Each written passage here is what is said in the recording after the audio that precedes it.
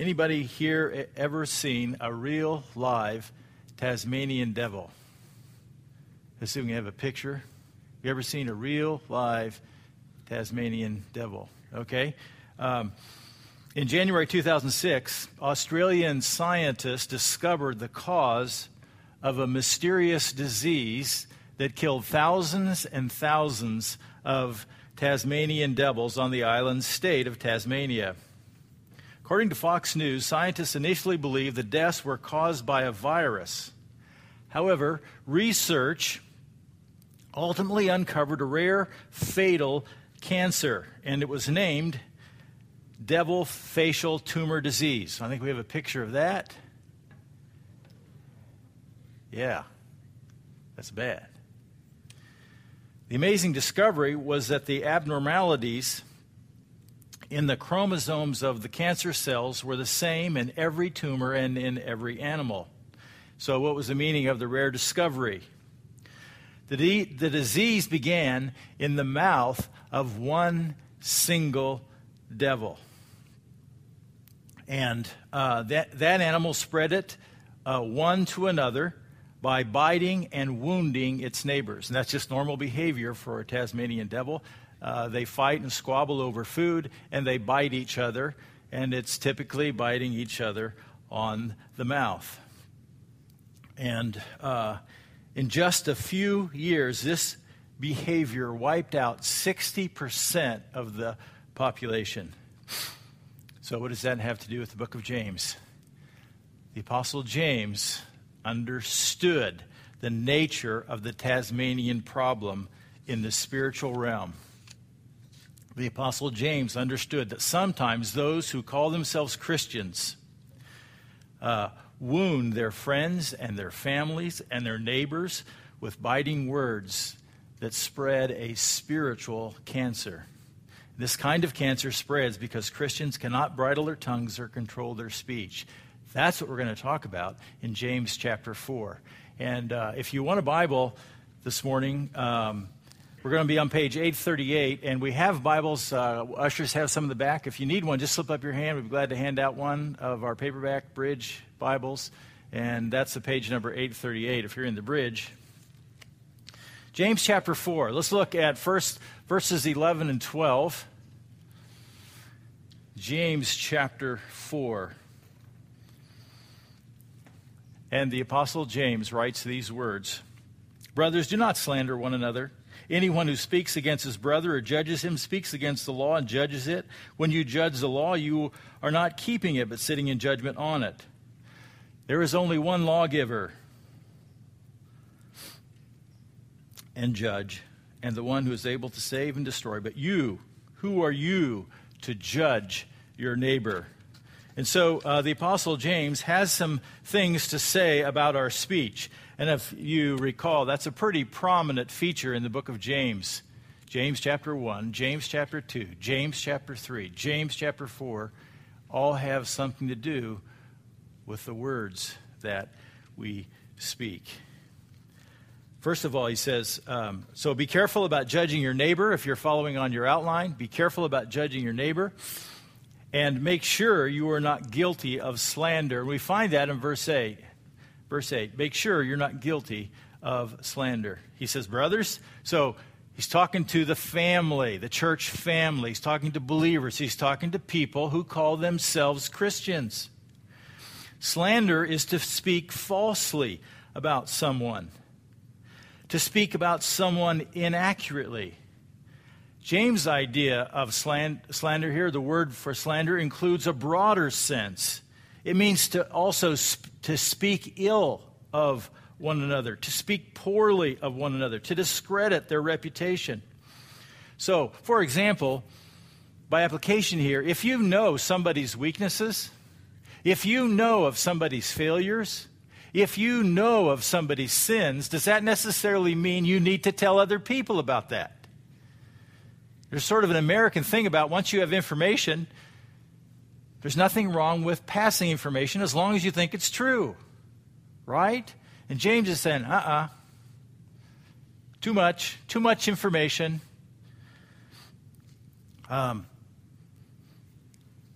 Is there a place to be discreet about what you know? Absolutely. Sometimes we pass information without thinking because we compare ourselves. Sometimes it makes us feel better to spread information that makes somebody else look sort of inferior to us. Or like, they've made mistakes and I haven't made the mistakes. And James says, don't do it. In verse 11, also, understand the problem of criticizing others. Understand the problem of criticizing others. James writes, anyone who speaks against his brother judges him, speaks against the law and judges it. And when you judge the law, you're not keeping it, but sitting in judgment on it. One of the things I think by the nature of Christianity is it's easy to pass judgment on other situations and other people and events because we are trained in thinking about what is right and what is wrong. What are right choices? What are wrong choices? You have to discern. You have to think critically to be wise in making decisions, right? And you learn, well, this is what Scripture means by what is right. And this is what Scripture means by what is wrong. And so we come into this category as critical thinkers. And being a critical thinker is good. God is a critical thinker. God is a God of justice. We also have a tremendous sense of justice, don't we? How about kids? Kids, they know what's right and what's wrong and what's fair and what's not fair. That's not fair. You get on your side. That's my side. That's my food. Those are my toys. We have a tremendous sense of what's fair, what's just, what's right. And so it's just so easy to look at people and look at situations and tell them what's right and what's wrong, and even to talk about what's right and what's wrong, because it's just easy to think that way because we're Christians. We have a tremendous amount of information, and we have a very strong ethic and a theology that backs this whole concept of being right and wrong. And James says, anyone who speaks against his brother or judges him speaks against the law and judges it. See, the danger is setting yourself up to have somebody else's job.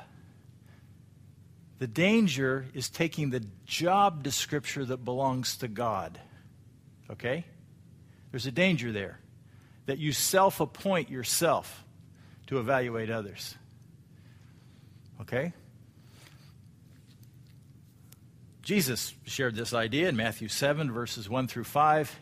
Jesus said, do not judge, or you too will be judged.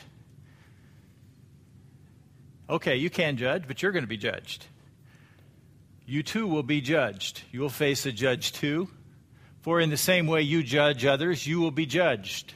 So if you're fair, God will be fair. If you're not fair, God will show you're being a hypocrite. You will be judged with the measure you used it. It will be measured to you. Next slide.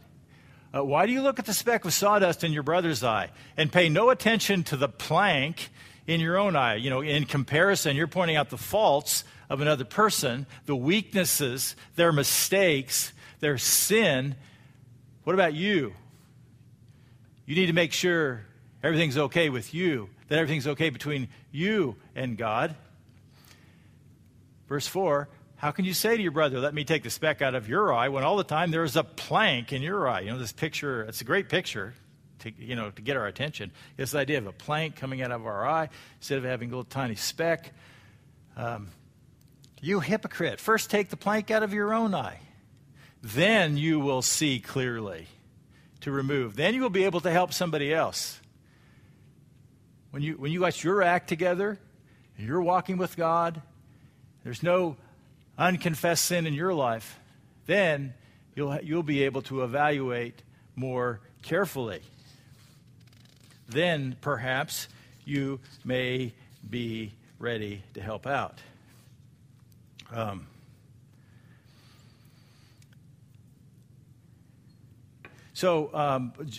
Jesus warns us, James warns us, there is a danger in being a judge and judging other people and becoming a hypocrite. And we are to evaluate our own lives carefully first and foremost. And be careful not to do God's job. Don't take on God's job too quickly. So, is there a place when we are responsible to evaluate others in the body of Christ? Is there a place that we have to make judgment calls in the body of Christ, in the church? And the answer is yes. But don't be a self-appointed judge and judge other people. God is the judge. God has delegated some justice to the church, some justice to his people. Be very careful when you get involved in that. For example, Galatians chapter 6, verse 1 is an example. Galatians 6. Do we have Galatians 6? There we go. Brothers, if someone is caught in a sin, you who are spiritual should restore him gently. But watch yourself, or you also may be tempted. So here is a command to the church, to people in the church, to you who are spiritual. And he's expecting that means you're walking with Christ. And if you are aware of somebody who was caught in a sin, help them out.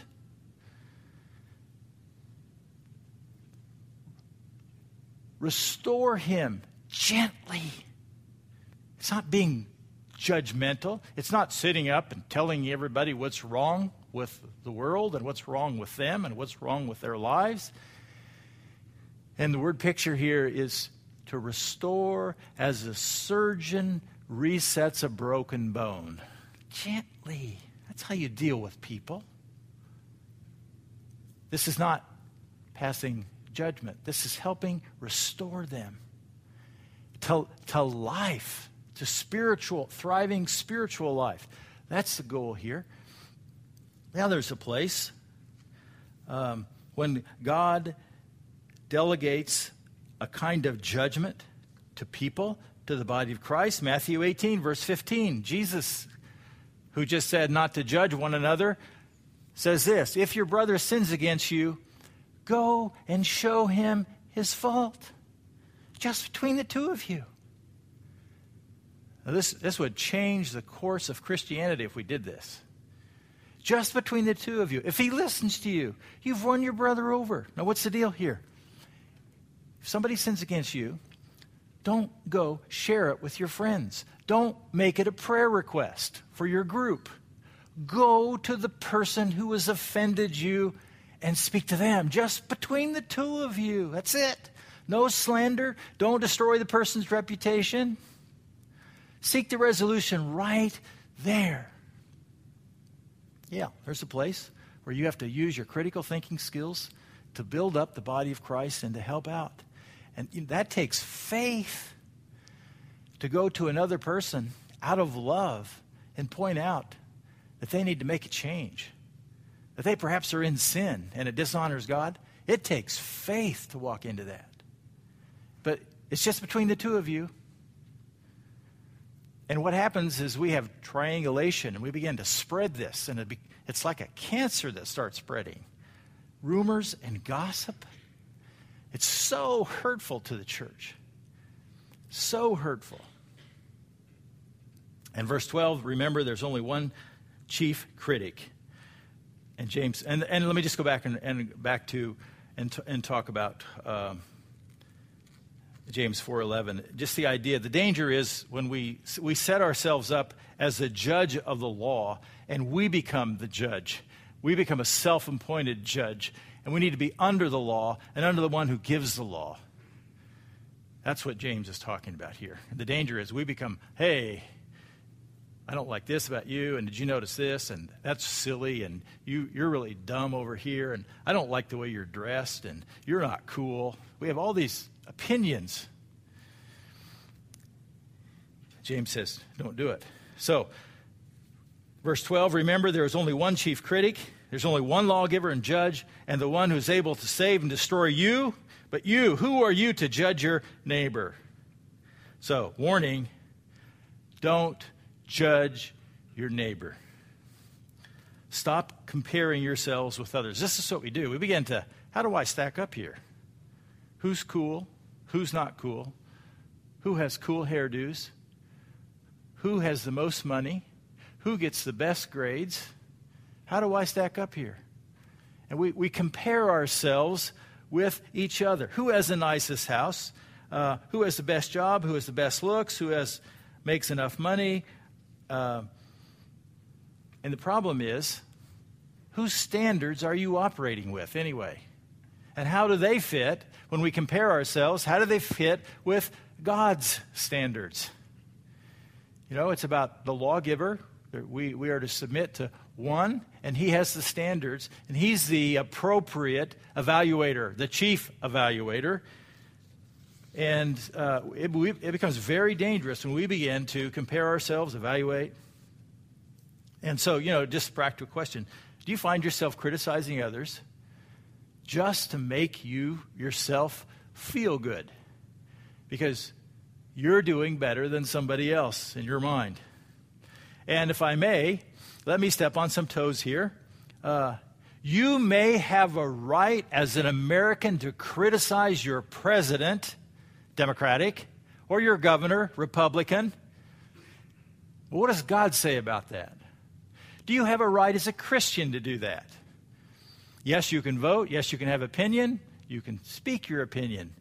Be careful how you do it. Be careful. Be humble when you speak.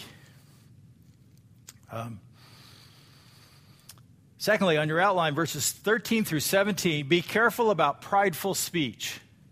Be careful about prideful speech. And verses 13 through 15, James talks about the problem of making plans without God. And James would say, this is wisdom of the world, verse 13. This is how the world operates. Now, James has already talked about this in James 3, 13 through 18, and he just keeps coming back to some of these themes throughout the book. Verse 13, wisdom of the world. Now listen, you who say, today or tomorrow we'll go to this or that city, spend a year there, carry on business, and make money. Sounds good, doesn't it? Have a plan, have a business plan, go for profit, provide for your family. It's all good, right? You know what? God is not against planning, and God is not against you making money. But where's God in this?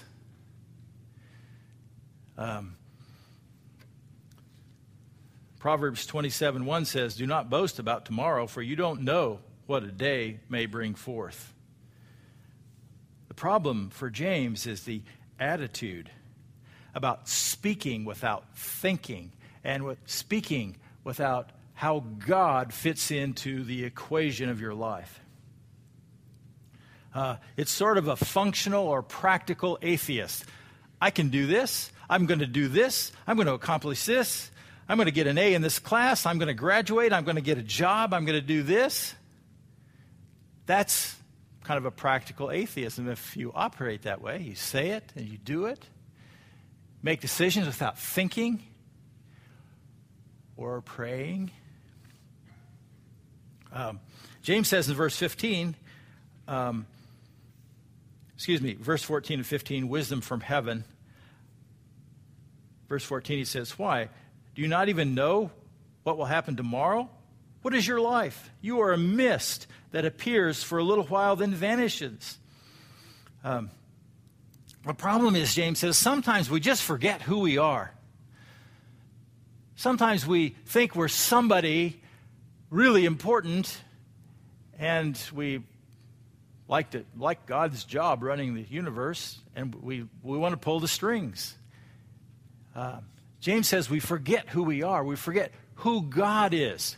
We forget about the Almighty God, the sovereign Lord of the universe. And we operate as if He doesn't matter or He doesn't exist. Instead, verse 15, you ought to say, if it's the Lord's will, we will live and do this or do that. Now, sometimes Christians get the idea that what they have to do is tack on that phrase, if it's the Lord's will, as if once you say that, everything's okay. I don't think that's not a magical saying, by the way. And I don't think you need to say it every time you open your mouth either. But you really need to be there with your attitude about who God is and who you are. And there's really nothing important that's going to happen today or tomorrow apart from Him.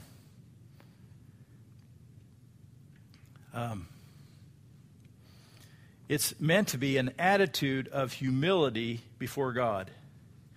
It enables us, it acknowledges that God enables us to live and move and have our being. If you have good health, it's because God has enabled you. If you have a job, it's because God has enabled you. If you are able to be in school, it is because God has enabled you. If you're able to do really well in your schoolwork, it is because God enables you. It could all go away tomorrow. Do you understand who God is? If your business is successful, if you make a profit, if your investments are doing well, God is the one who's enabled you to do that. Is there a place for planning and goal setting for your business and your life? Absolutely. The book of Proverbs, Proverbs 16, verse 1, reminds us, to man belongs the plans of the heart, but from the Lord comes the reply of the tongue. A man can make plans. That's a human perspective. But a person who is walking with God and walking in the power of the Holy Spirit, that's where the appropriate reply for your speech is.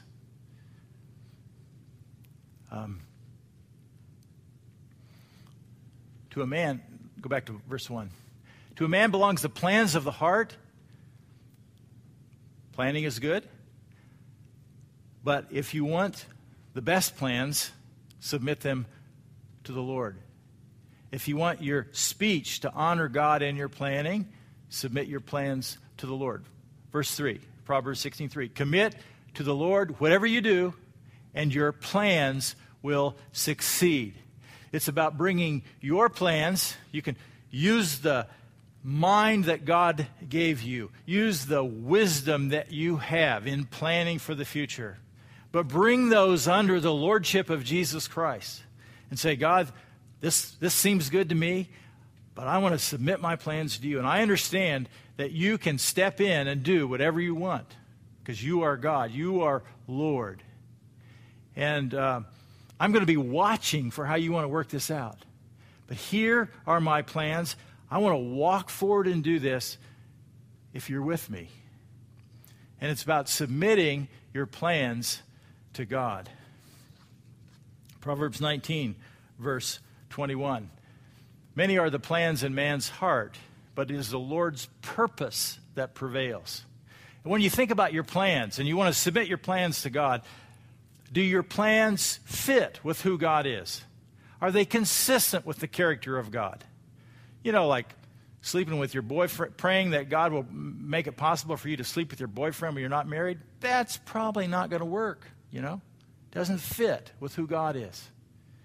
So, does it fit with Scripture? Do your plans, are they under the authority of the Scripture? Many are the plans in man's heart, but it's the Lord's purpose that prevails. When you think of God's primary purpose on earth, what is it? Why are you here? For me, as I understand the Bible, it's to go and make disciples of all nations. And the way I like to say it is helping people connect with God and developing them into fully devoted followers of Christ. Boy, if I want to make plans, how do they fit?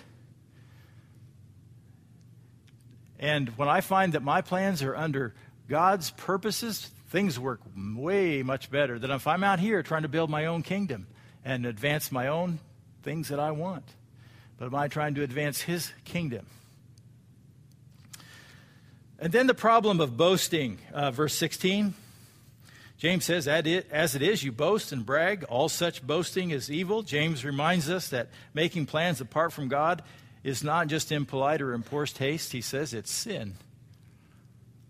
Sometimes we forget, and sometimes this is just a good reminder.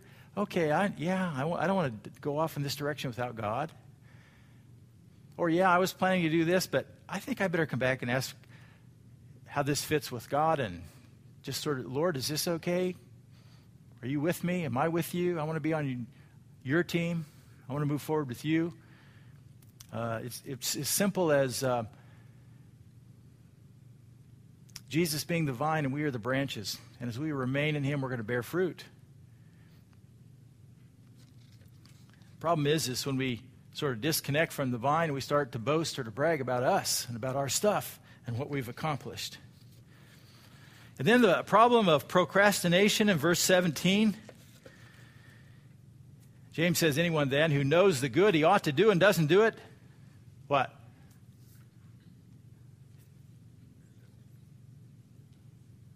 Oh, right, I heard that. Anyone then who knows the good he ought to do and doesn't do it, sins.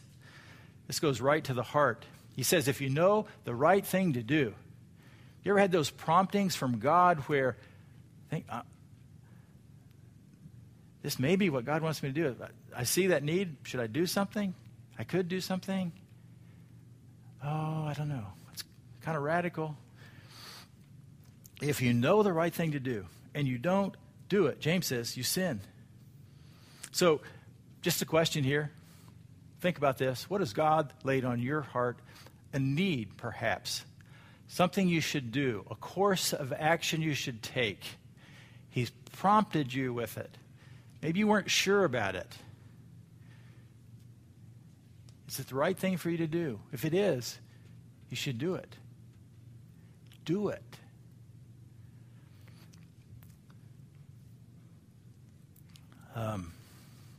It might be giving money to support a cause that you're not now doing, and maybe God's prompted you in this. Maybe it's as simple as putting a bridle on your mouth so you can't spread cancer. Sometimes we talk too much. Maybe it's we should stop misusing our computers and downloading things that we shouldn't download. Maybe it's getting involved to serve in a ministry or a ministry opportunity. Maybe it's about going back and making a situation right where there's been a wrong. Maybe it's going to someone and saying you're sorry or reconciling in a relationship. Anyone then who knows the good he ought to do, he doesn't do it, sins. It's pretty much what James started with in chapter 1, verse 22, where he said, do you have 122? I'll read it to you. Do not merely listen to the word and so deceive yourselves. Do what it says. The problem is sitting and listening to sermons, getting good ideas, and walking out, and nothing happens. So don't be a hearer only, but be a doer of the word. This is James's message throughout the entire book. So, what's a simple RX to walk away with this morning? It's Thursday. Most of you, a lot of you, get paid to take a day to worship God. Right? A lot of you will. You're going to close the schools so you can worship God.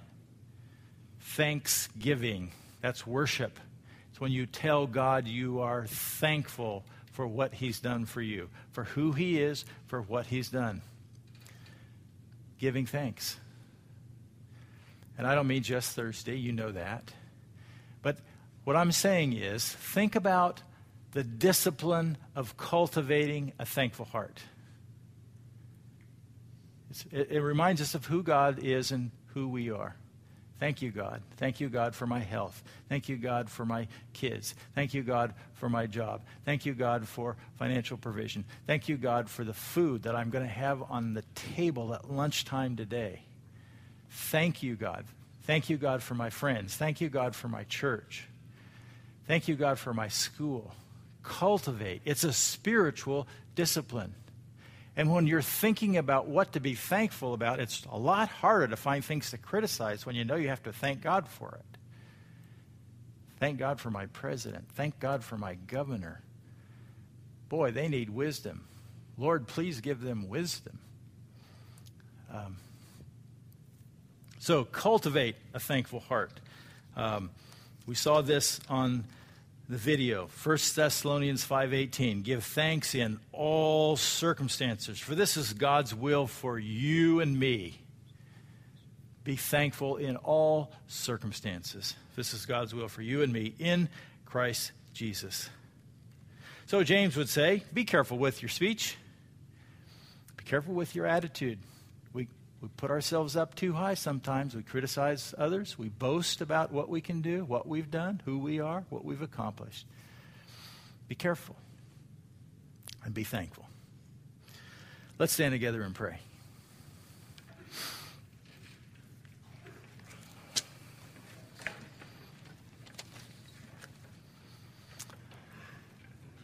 Father in heaven, I just want to thank you for the book of James. Thank you for the reminders that James gives us. Sometimes we're not careful with our speech, and I pray that your Holy Spirit will cause us to be sensitive about our words, to be sensitive about what we think of others, what we say about others. God, cause us to be humble before you. Thank you that you've created us in your image, as well as the people around us, as well as the people that we sometimes criticize. They're created in the image of God. Lord, may we not take your place. May we not be self-appointed judges of other people. And may we not be boasting about who we are, of what we've done, or what we plan to do. God, may we be humble before you as we think about the future and as we plan and as we go forward, and acknowledge that apart from you, we can do nothing. And if we try it, we get into trouble and we do silly things. Lord, help us to cultivate a thankful heart, to be thankful about being children of God, to be thankful to know that our sins are forgiven because you love us, because Jesus died for us. Help us to encourage one another, to build up one another, and at times when we need to admonish one another, but to be gentle and to be loving. For Jesus' sake, I pray. Amen.